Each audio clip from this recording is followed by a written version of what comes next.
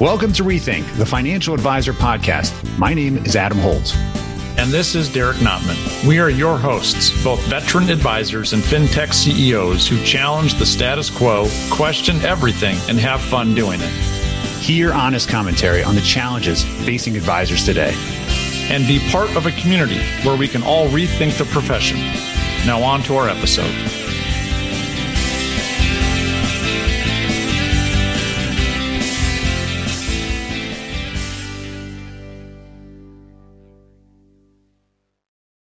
Adam, are you your client's coach? Are you a player coach or are you a player? I'm not sure. And I don't mean player as in the playa. Oh, gosh. That just depends on what time of my life we go back to looking at. Were you the guy? I'm sorry, but I have to ask now. Were you the guy that had the gold chain with the big clock around his neck? Well, I did grow up in Brooklyn. So Flavor Flav was, an icon, but not so much in Brooklyn Heights. But I can't say I wasn't ignorant. No, I can't say I was that player. It's an interesting question, Derek, because this has come up several times in our conversations about identity and role. And it really ties back to several of the other podcasts that we've done around the importance of having an identity that's clearly defined for our customers going forward, so they know what they're getting and they know what they're paying for. Right? What's your thought? What's your thoughts on this? Because you're thinking of something that's driving this question. Well, it is an identity question. I don't know if it's just an identity question. Because from identity, what does it mean? It means how are we serving our clients? How are we marketing ourselves to our clients? What are they getting from us? What do they want from us? Because these roles, this is role definition here, I guess, really is what are our roles for our clients? And if we haven't defined that, why not? And once we do, what is that? Because I think that we could really go spiral out of control on this one, but I think this is super important. And I love the team sports analogy that we can draw here. And I know you've used this before, so I guess unpack that a little bit. Maybe that'll help give our listeners some context on what the heck we're talking about. Well, it's interesting because when you think about the analogy of sports, right? Sports work so many different ways in life in general. And when you think about the role that a financial professional has inside of a household to be that competent, credible, helpful decision maker to ideally put the client in a better scenario, one of the things that you can't get away from is the fact that we actually have to package that concept, sell the concept to several clients, manage it, run it, execute it over long periods of time. And it creates an opportunity for us to say, well, what other businesses, what other known entities can we examine to try to figure out whether we're attacking this challenge correctly? And because sports is so easy, the way that I've tended to describe it to clients is well, think of it like I'm your financial coach and you own a team, Derek. Yep. You are bringing to me the assets, the incomes, the existing players that you've accumulated over the years. Right. And I'm walking into your clubhouse, regardless of the sport, and I'm going to now be your manager. I'm not coming in to be a player. I don't want to just do investment management, or if I do, I'm just coming in to be that person, that point guard, that running back, and I'm going to be the best I can at doing that. But we have seen more often that a client is looking at you as a overall financial coach, and a lot of advisors are just playing their one position. And instead, they need to take this broader view of being either the manager coach, right, to help the team win, across disciplines, or being a player coach if you're still going to be actively on the field, right? I'm actually going to still manage your money, but I'm not going to do the insurance. Or I'm going to manage the tax, but I'm not going to handle the investment and the insurance and, let's say, the legal, right? But I'm going to coordinate everybody. So there has to be someone who takes the position in financial advice with the household of taking charge. And I think you're going to see, Derek, more and more pressure for financial advisors to take a leadership role in being that overall advocate with accountability for wins and losses, effectively, to get their owners to the playoffs, if not every year, more often than not. Right. And that's the real key. I don't think most clients are looking to make it to the championship every single year, right? Except maybe some clubs, we know. But they want their teams to get to the playoffs. I love the analogy, and it makes so much sense. And what's cool is you're not saying, well, you have to be a coach because coaches are better, or you have to be a player coach or just a player. Like, they all serve a specific function. That's one of the beautiful pieces of team sports, right? Maybe you just want to be the insurance player. Maybe you just want to be the investment person, whatever. But it sounds like what you're saying, Adam, is that the client, the team owner, right, is going to get a manager, an overall team coach, manager, whatever you want to call it, from somebody. They're looking for that position. They need that person. So then the opportunity is like, do you as the advisor want that position, or are you content just being one of the players? Because and if you don't define that, then that's going to get defined for you very quickly. See, that's interesting, because you just made me rethink actually how you position this, which is a good reason why I think we talk it out. There are some in professional sports that some of us follow, some more than others. There are some owners of teams that sit down on the field with their team. They actually come down front row and they're sitting on the front row, or they're actually they're standing on the field, depending on the sport, right? There's some that sit up high in a box and they don't show up for practices. They don't watch practices. They just show up for the games. There are clients in financial advice that are very involved. They want to play an active role. In fact, they're actually doing stuff on the side that's promoting or supporting the agenda of their financial well-being. Or let's face it, messing it up sometimes. Or right, meddling, we'll call it. Right? Yeah. Who's in charge here? Right, which can, of course, cause issues. It's important for, I think, us as financial professionals to decide what kind of owner we want to work for. Do we want somebody who's going to be adding to the overall team culture, being involved, or detracting from it? Or do we want somebody who's going to be hands off and say, okay, let me make my decisions and I'll live and die by those. Let me be involved with the entire team. There's a lot of individuals we know that have some means that have moved to family offices because they want that full concierge, full team. They've got all the bells and whistles because they want to literally delegate all things that are under their pay grade. And of course, they're still going to need a manager. And of course, the question is, are we a player on that team, or are we literally going to take a leadership role? The beautiful thing is that we get to choose.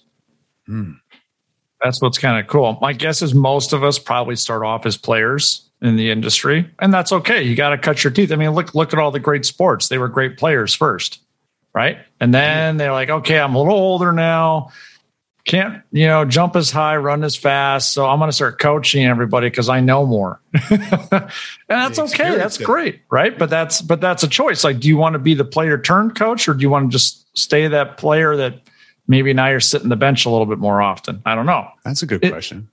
It really is interesting. And then, it's almost like individual sports versus team sports. And I don't know you could almost equate this to individual sports, like people looking for just a transaction, like transaction versus planning, right? We've had chats about this before, and team sports is more about planning, or transaction is more about siloed sports. And I think we can all agree that team sports, we're all on the same team. We're helping each other. Silos, where there's more competition. And I don't know if as a team manager or an owner, do I want my advisors competing against each other for my well-being?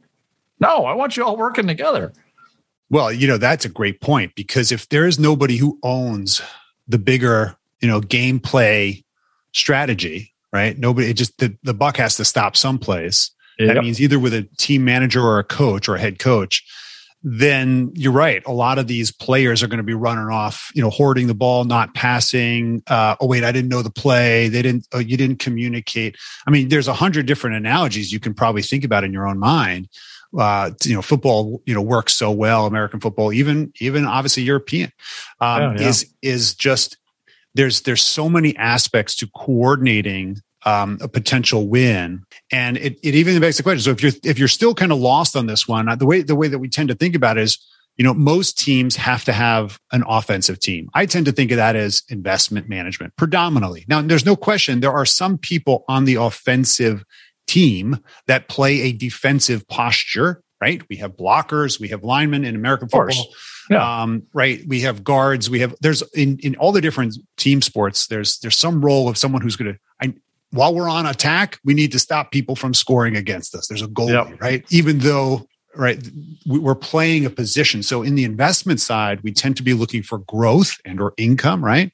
But we need to have some defensive components. We can't be ignorant to it. So if you look at your portfolio of investment choices, as an example for diversification, these are your players. Do you have the right players on that team at any one point in time? It's never perfect, right? We have to accept the fact that I don't have the exact right player in every position, in every place on the field at exactly the right time. Otherwise, it would just be, like this wouldn't be a game. It would just be like, pop, pop, pop, bing, you're scoring.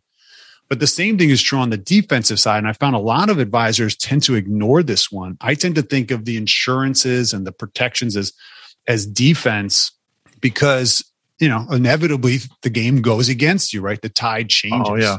It really does. And, insurance, estate planning, tax, all of those things. Like it has to be, you need an A team, right? There's a reason that we want to get the best players to fill the different roles.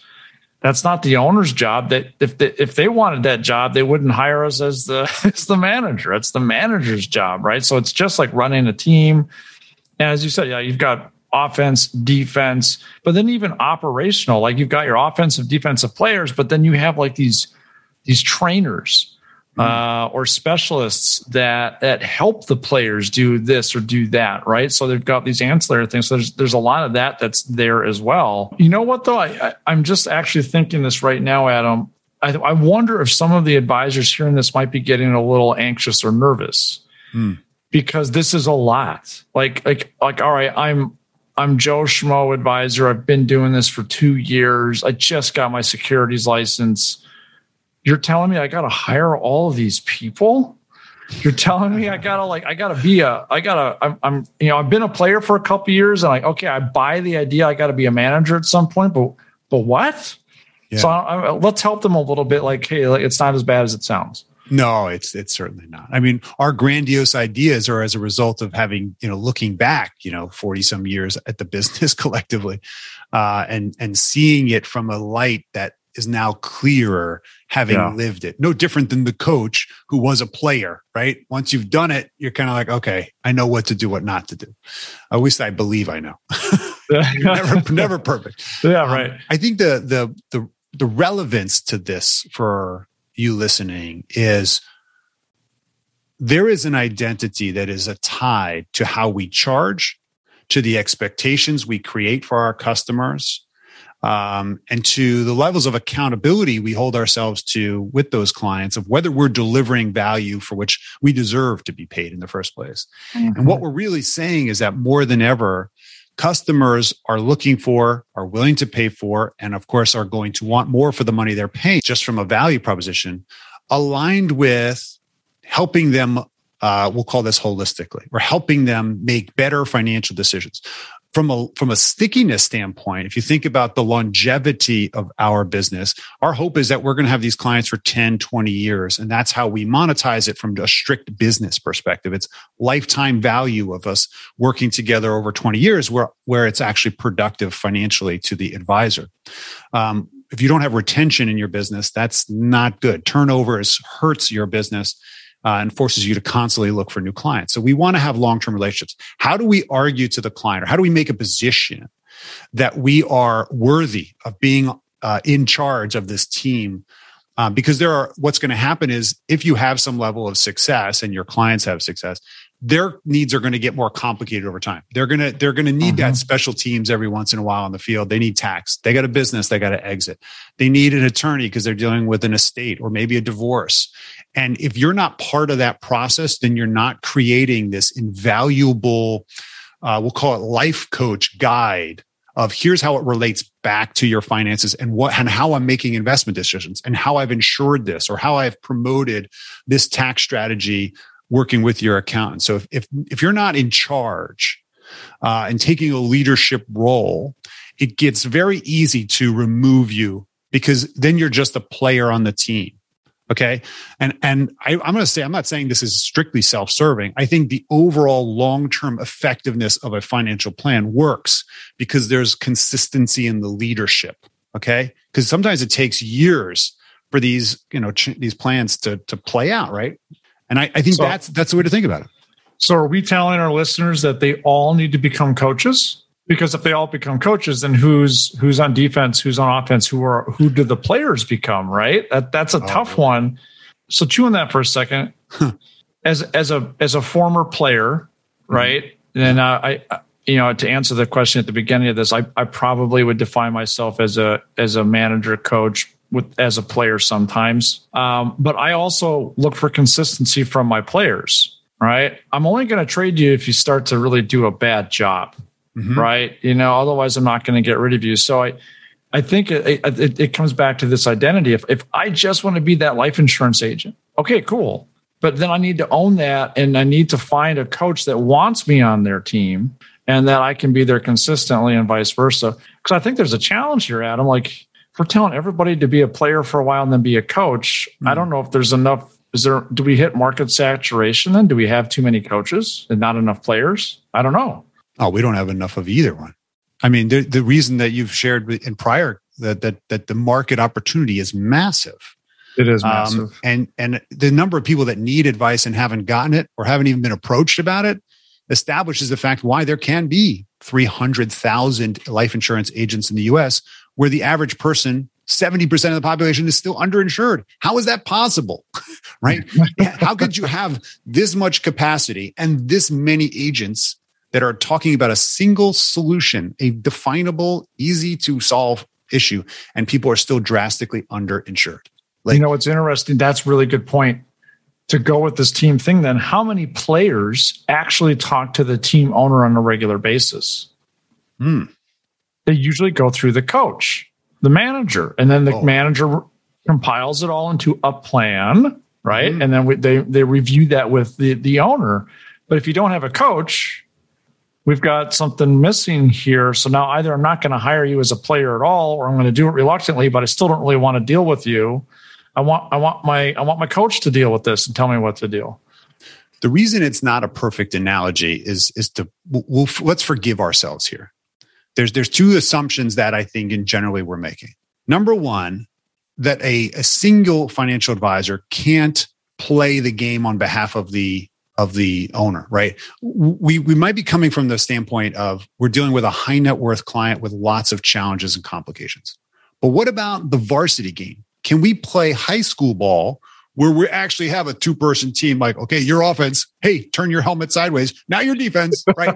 Like the reality is that sometimes we have enough capability to handle a client on our own. Yes, we do. The question is, are we positioning to the client as their financial advocate that is going to either I'll manage to my best skill, given the resources we have and the game we're playing on both offense, defense, and special teams. But once this gets beyond my either capacity I have enough time to play this game, or my skill set is lessened, I need to bring in another party or work with your accountant, I'm going to work with your player. Your orphan player. I'm going to adopt them on my team, but I'm in charge. Okay. So the question is, who has accountability to the plan of the client and executing it and then making sure it's getting done? That's the real question I think this touches on, is who's responsible, and are we communicating to the client that we're taking that responsibility? We're going to be their financial advocate and help them make good decisions, even when I'm not the person on the. We're going to judge them, and if I have to fire them, I'm firing them. The other assumption we're making, Derek, is that the team players are human. Is there a possibility? Yes. Right? Is the possibility that if I can't find a really good running back, that I'm going to add a robotic running back? What am I talking about? In a situation where I'm playing offense, I might choose a manager for my large cap growth strategy that's indexed and maybe even algorithmic because there's just no efficiency there. Okay. The best choice there for my offensive positioning might, in fact, one might argue that all of the team members could be robotic and I'm just pressing buttons. The key is accountability. You follow? I like that. Yeah. And that goes back to that earlier like kind of issue we raised with like, how am I supposed to do this as a newer advisor? Well, here's how you do it, right? There are tools we can do to leverage this, and it doesn't have to all be human. And to our other conversation, by doing this, it enhances the importance, enhances, spotlights, whatever you want to call it, the importance of our relationship as that team manager or coach now, the human element. It brings it back to that they need that much more. Yeah. Yeah. So that's why I say it's a challenging analogy, but here's the takeaway for this, I think, and we're forming this as we actually talk about it, is there is a role for a financial advocate who can make leadership decisions and be accountable for making sure that all the team members are working towards the plan. Some of those team members might be inherited, as I said. Right? You already have an accountant? Let me work with them. You don't have an accountant? I got one. Right? It's building that team as you talked about before that makes sense. And I think we're going to be pressed as an industry for financial advisors to differentiate themselves as basically either being, I'm the coach. I'm looking at the bigger picture, team goals, culture, vision, impact. Buck stops with me. I'm going to coordinate everybody and you're going to pay me commensurately. Or I'm going to be the best player on the field in my vein. I'm going to be the best estate planning insurance advisor and I'll join the team. Tell me who's in charge, right? Or I'm the best investment advisor to this even niche and I'm going to work with the rest of your team. But the key is to play what? Team. Customers are looking for team coordination, collaboration, efficiency. And you got to either decide I'm running the team or I'm with the team, right? And that's what I think customers are going to be looking for in the next couple of years or more. No question. Their team. They're looking for a team. Yep. And then let me just talk to one person the majority of the time on the team because I don't want to get bogged down in all the details. I don't want to show up to Saturday morning practice. I don't need to do that. That's why I have a coach. Right. I mean, like if you have a gardener, if you're lucky enough to have a gardener, you go out and talk to the guy who's like literally pruning the flowers or mowing the lawn to try to say, listen, I was thinking about planting some trees there. Maybe if that's a one person shop and they do everything, or you talk to the person who runs the company, say, listen, I'm thinking about this. I'm thinking bigger. I'm not thinking about getting into details. So Derek, this is time to talk about the takeaways. What can advisors who are listening take away from, decide or delegate or do in their practice right now? Yeah, we got to get tactical. That's one of the things we do here, right? As we're rethinking all this stuff. So I think to what you said just briefly a little bit ago, your title really should be a reflection of the identity you want to portray. So using a nice sports analogy, are you Michael Jordan, the star player, or are you the head coach of the Bulls? And I'm messing up on it. Phil Jackson. Jackson. Yeah. Who are you? Now, maybe you don't need to get as granular and say on your business card, I am the CEO or I am the head coach or whatever. But you think you get the idea here is like the story you're telling a new client or even a client maybe questioning the work you're doing. Like, who are you? Well, here's who I am. Right. And I think it's really important that you just, and this should even, help drive your marketing efforts a little bit. You could have a page on your website literally that says, hey, here's how we operate. We are your head coach. You own the team. We're your head coach. This is how we help you. You could do a beautiful infographic in 3 minutes, so I think there's something there. So I think that would be one of my first things to say, like, is your title a reflection of the identity you're portraying? Who are you? Are you the coach, you star player? What are you? Yeah, that's. Sorry, I was going to jump in there. I was going to say, that's a great point. By the way, those two players sometimes are paid drastically different amounts and have different roles and responsibilities. Right? They live and die by different metrics. Okay, a star player has different metrics than a coach. Okay. The key there is about accountability to what you're going to focus on day to day. If you can't be the star player, hire a bunch of star players or manage a bunch of star players to do this. But I think the key takeaway to that action is decide how you're playing on the team, right? Because it's a team sport. And I think customers are asking for their professionals to work together and collaborate. That means they got to pass the ball. They got to work in the best interest of the owner, okay, which is get them to the playoffs, okay? Help them, be financially better off because of you and your team. 100%. And to further this fun analogy we're playing on here, so the Bulls dream team, right? So what's something else you can do? Maybe you are that 2-year star player and you're still figuring things out, or maybe you're 15, 20 years in and you're looking to do things differently. Proactively build your dream team. Who are the people that you need to come in? If you're just going to be a star player, then get yourself drafted by the right dream team. If you're gonna be the head coach, well, what silos, if you will, what key players are you missing that you need to have on your team, and go build those, go find those. And part of this is going to be driven by the type of ideal clients you serve. If you serve physicians, for example, their needs are going to be unique and different from those of maybe high net worth business owners or teachers. It doesn't really matter. So know that you might have to adjust the type of star players you're hiring based upon the type of business owner clients that you are serving, right? They're going to have different needs and so forth. So I think that's really important. And then we kind of already talked about this, but tell clients this stuff, right? Put it on your website. Have this wonderful conversation where you can share this example of this is how we do things here. I am your head coach. If you hire me, this is what you get. This is how I operate. Here are my players. Or if you're a star player, hey, this is my specialty. I am the star player on this team, and you're hiring me for this, but I can bring in other people or introduce you to the coach if we need to. There's all these other pieces. But tell them how it works instead of asking them how they want it to work. Because if you're asking them how to do this, it's like the head coach saying, hey, team owner, can you come down here and run these plays for my players? Because I don't know what I'm doing. Yeah, it doesn't work. Hey, boss, what do you want? You want more assists? You want more rebounds? What do you think we should be going for here? What are we doing? I'm not sure. You want to come motivate the team? Because I'm struggling with it. Exactly. Don't ask Cuban to do it. He'll do it. He will. He totally will. That's a great point, because do you want an owner like Mark Cuban who's going to be very involved and passionate and have different types of standards, or do you want someone who's literally just showing up for the big games?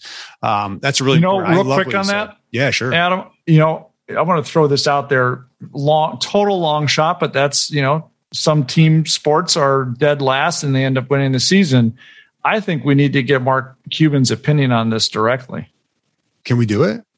I don't know. I think we need to ask him to rethink things a little bit and come on here. So we'll see. I don't know, man. We're going to throw it out there, right? We'll see. Yeah, right. If he gives us more than 7 minutes, that would be amazing. I'll take 7 minutes. That's fine. We will all take 7 minutes. Pretty cool. So, Mark, if you're listening or someone knows Mark, tell him to hit us up on LinkedIn. I think didn't Mark interact with your son though on something? Wasn't there a story? He sure did. Yeah. He sent a text back after I sent him a video of a small little business my son started. So maybe I need to work that angle a little bit more. That's true. Well, even from of course we got to turn everything into a learning opportunity, but that just goes to show that some owners are accessible. There are a lot of financial advisors that are not approaching high net worth, high profile people who need help. And they're willing to interact. You got to reach out. You got to start that. Boy, it's a whole nother conversation. I got that lesson a couple times in my business, thinking that I was just too small to approach bigger clients. And boy, they wanted help and they needed it, by the way. That's great. So my takeaways are the following. One of the things that you probably heard here is you got to know your strength, right? We got to know when to be a player and when to be a coach, right? Some clients need to coach. They don't even know how to ask for it. Sometimes you need to just take charge, but sometimes you also need to know when to say, you know what, I need to bring in another expert here, and not feel embarrassed about it. I think customers in general are not expecting you to know everything about everything, but they do want to buy into your process of making decisions that serve them. And if they think you have a good process and they trust you and that you're aligned in your teams and their interests, they're gonna trust your judgment, and that's going to be valuable long term to keeping them as your you as their advocate. So that's the first thing. The second thing is that I know many people have moved to this idea of investment policy statements. It was done in order to create accountability and, of course, show that there is a plan here. It's not just random asset allocation. But nothing stops us from creating what I think is going to be something a new process, which is called a relationship policy statement. Some advisors I know have done this for years. It's part of their ADV. It's part of their engagement. It's kind of, here's what you can expect from me, but here's what I need to expect from you. Not just timely payment, not just you'll show up to the annual review meeting or quarterly, whatever you're doing, but I need you to commit to the goals that we're going to find. Some of these meetings are going to be painful. Some of them we're going to be ahead of the game. Sometimes we're going to be on defense. We're going to have a lot of losses in our column, and we're going to need to make some tough decisions. Some of them are going to have to require you spending more money to get a better player on the team. And that means maybe I need to make more investments. Maybe I got to invest in the field, even though you feel like the field doesn't need, the pitch is fine. So we're going to need to make decisions. And I think having an understanding and saying that up front could be really valuable to the long-term game of showing why you need to be managing this team for not just the next 2 seasons, but maybe for the next decade. And I think that's where you really create value. Explore this. I mean, is there a possibility of really kind of setting the expectations up front with a relationship policy statement or document? And number 3 I love is this. Can I interject, Adam? Of Sorry course. to interrupt you. I really love what you just said there. I think this is so important. This is more human. Investment policy statements kind of like it's there, but it's like, this is more human. And like, if I'm sitting down with a new client, whether it's brand new or we're reviewing or whatever, and I could just have this one pager, like an asset map, that says, hey, maybe this is an idea for asset map. You guys could create something like this. But like that says, like, here are the different roles. Here's what we're doing. Here's our responsibilities. Oh, and by the way, you have responsibilities too. Mm-hmm. And here are the things that can go wrong. Here are the things that can go right. Like if I have that on one piece of paper, even if you show it to me once a year just to remind me, like, that's awesome. Like, I get it now. I think that's so much more valuable than just like, hey, you made 14.3% this last year, or whatever. Anyway, sorry. This is when we figure it out, right? It's in these moments when we actually rethink it ourselves, right? So the add-on to that, and I appreciate you saying it, is we need to, what's the big theme here? We need to promote the value that we provide. From the marketing standpoint, if we're not making it clear why a client should engage and or pay us to do a certain job, then we've missed the moment. So we need to explicitly tell them, here's all the stuff that you get when you sign in here. Here's the menu of all the great stuff you get. Here's what I'm going to do for you and so forth. So that's really what I'm talking about. Yeah. But a tactic with that, like, you could do this on a 1-page infographic. You could. Go to canva.com for free and create this infographic in 10 minutes. Get it compliance approved. Yes. But yeah, it's that easy to do. As needed. Yeah. Yeah, exactly. And I think so that's the whole point. But I love the idea. And I've been trying to say this for many years. Tell the clients what you expect of them. Right. Yes. Right. I know you're expecting maybe returns or performance from me. Right. I'm expecting savings and flexibility from you because it ain't going to work on a straight line. And there's going to be moments when we're going to need to catch up and start and pick up the pace, even though you may not be comfortable. Okay. So because this is the time to make tough decisions. And you can, imagine what those things are because you've lived through financial advice and they tend to be, so I think you get it. Number 3, I think that there's something interesting from the reading I've done around being a CEO or being a leader. Your compensation is directly tied to the importance of your decisions and how that outcome is going to affect, in this case, the team owner. Okay. So if you're making really big decisions that are really important, you should be able to charge appropriately. And the reason why this is important is because we will be facing a decreasing margin business simply because the efficiency of technology will make it cheaper for us to deliver that for which we typically have made high compensation relative to where it's going. And I mean that's I believe in my heart that we will see a more efficient investment management marketplace and fee marketplace. I believe we will see a lower compensation structure in the distribution arms of insurance and annuities. I think we'll see this in banking. I think we'll also see this eventually in some legal outlets, as we see, companies like Trust and Will, right? These are just examples of how they're going to disintermediate the legal marketplace. So to charge $2,000, $3,000 to do a will, they're going to do it for a couple $100, and it's going to be good enough, and it'll get done. And I think they're going to really put a lot of pressure on the professional marketplace to either show why they're adding value and worth $2,000, $3,000, $4,000 spends, or find another job, or retool yourself. I think that's a great example. Like I'm a user of Trust and Will. I read it all my estate planning docs. I paid them instead of an attorney, but I still have an attorney. Oh, interesting. Right, that I pay for more advanced conversations and things that we need to do to get it done, and that's where that really it just supports what you're saying right there. It comes in, anyways. Cool. Yeah, go do those things, folks. Yeah, sure.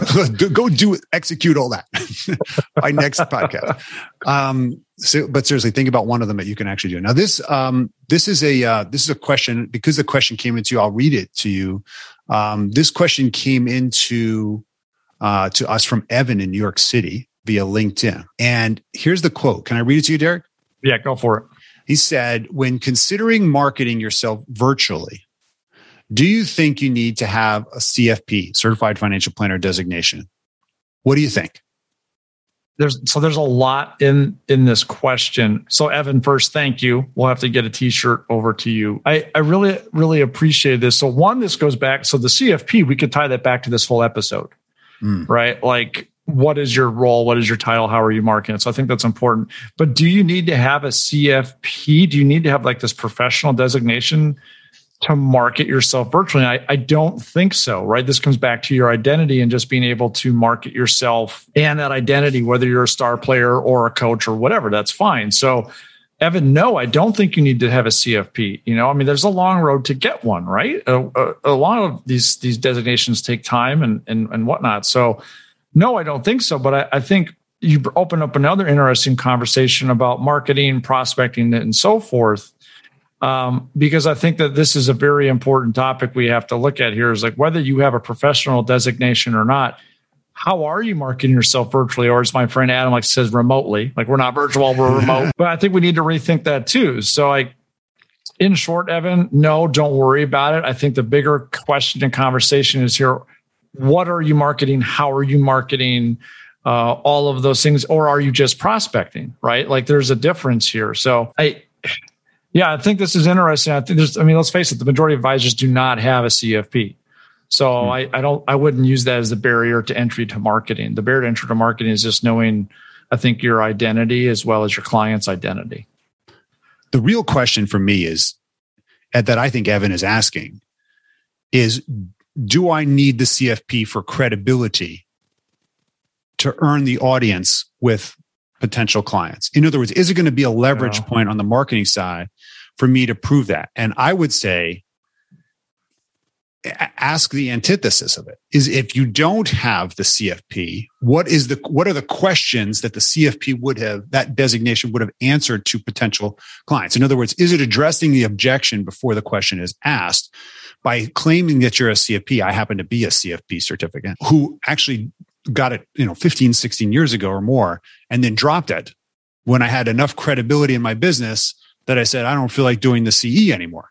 And it was getting aggravating to me. So I was like, I'm too busy. I'm going to let it drop. It didn't affect my business at all.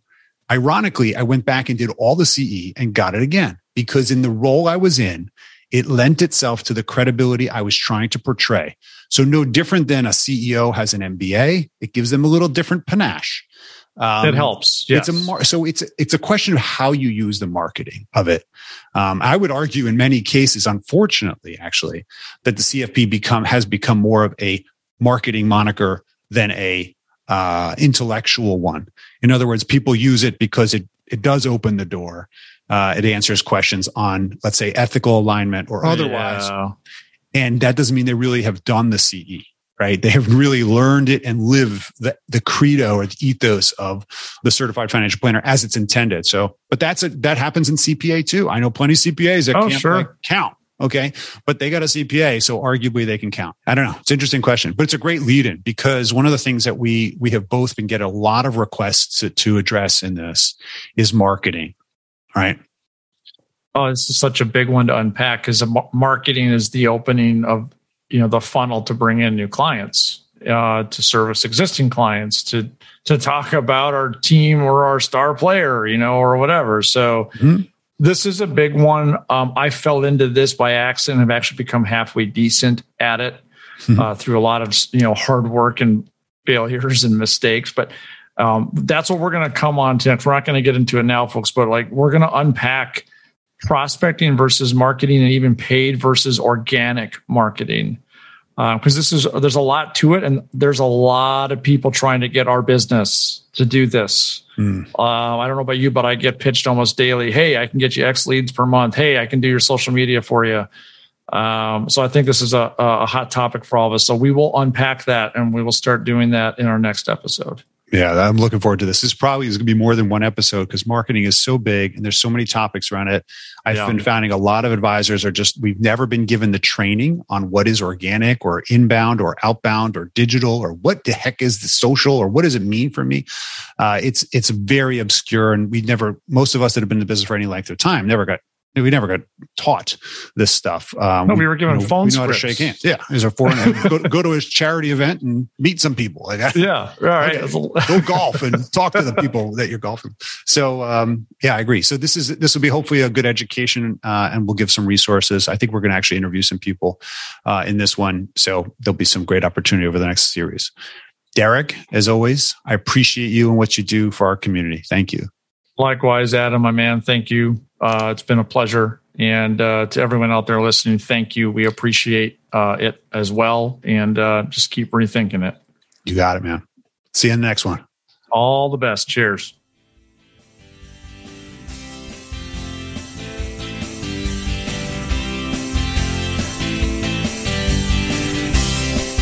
Thank you for listening to Rethink, the Financial Advisor Podcast with Holt and Notman.